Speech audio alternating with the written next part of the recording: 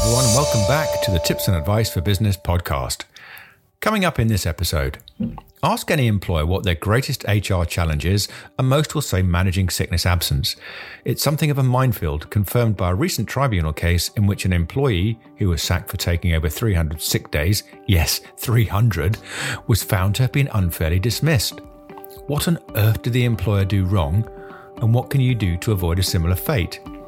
Plus, the HSE has updated its guidance to employers regarding new and expectant mums.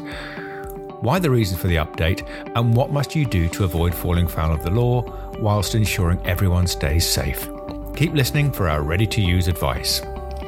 You're listening to Tips and Advice for Business, the weekly podcast that trawls through the latest business news, legislation and case law, distilling often complex legal and tax requirements into bite-sized advice and realistic solutions to everyday challenges. And all this in just a few short minutes, because we know that your time is precious. The Tips and Advice for Business podcast is freely available on all the usual platforms such as Spotify, Apple, Amazon and Deezer, and is brought to you by those ever so nice people at Indicator FL Memo. For supporting information, please visit indicator-flm.co.uk. Your host today is Duncan Callow, solicitor and publisher. We were very interested by a tribunal case which ruled that an employee who was sacked for taking over 300 sick days, that's not too far short of a year, was unfairly dismissed. Why? Well, when you're managing sickness absence, as many employers have to do, what must be disregarded from the sick leave calculations to avoid falling into the same trap as the employer in this case? Well, let's look briefly at the case facts, and they are that Caroline Mackenzie was sacked by the University Hospitals of Leicester NHS Trust for taking over 300 sick days during her employment.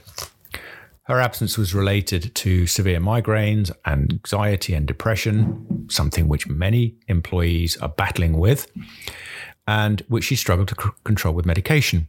The absences generally lasted for 1 or 2 days. Now, over the course of her employment, she was given numerous warnings about the number of sick days that she had taken. Specific attendance targets were implemented in 2019.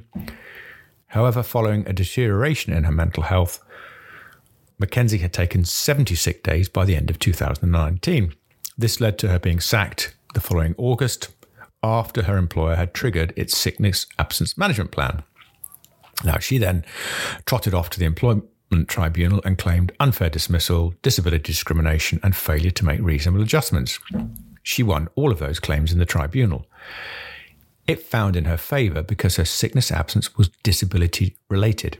It should have been disregarded from its sickness absence calculations.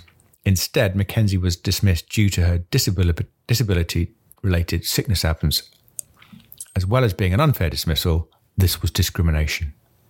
What can you learn from this? Well, don't dismiss an employee or take any disciplinary action due to disability-related sick days.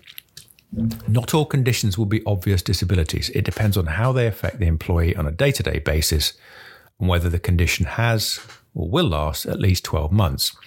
If you're unsure about whether a condition amounts to a disability, discuss it with the employer in the first instance, and if necessary, seek their permission to obtain a medical report. Our advice is it's just not worth taking the risk. Otherwise, you could end up on the wrong end of a very expensive tribunal claim. So, in summary, sick days caused by disability-related conditions must always be disregarded from sickness absence calculations. If you're unsure about whether a condition is a disability, seek the employer's permission to obtain a medical report.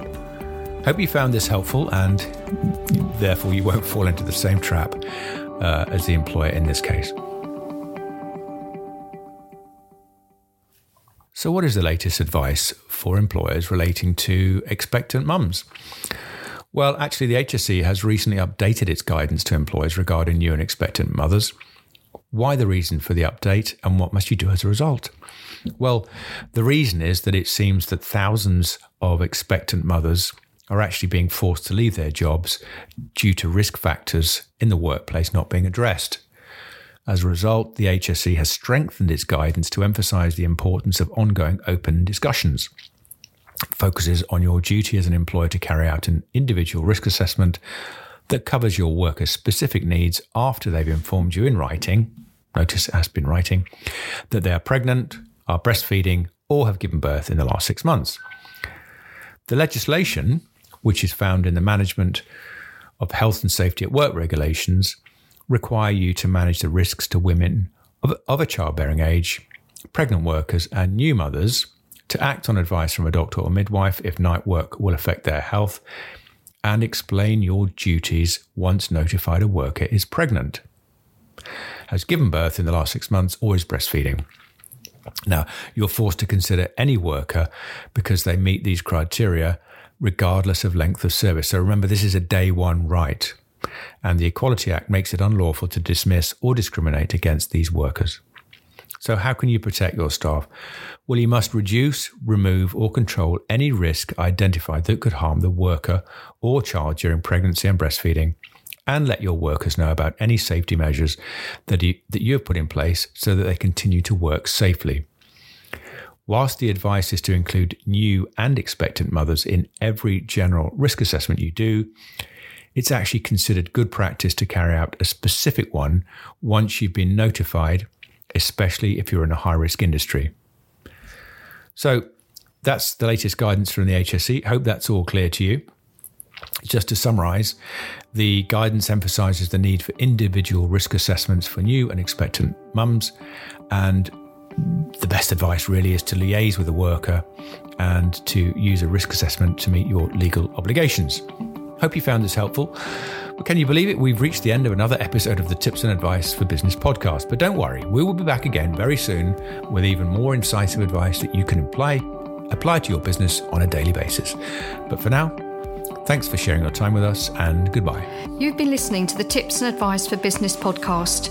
Every week we trawl through the latest business news, legislation and case law, distilling often complex legal and tax requirements into bite-sized tips, advice and solutions.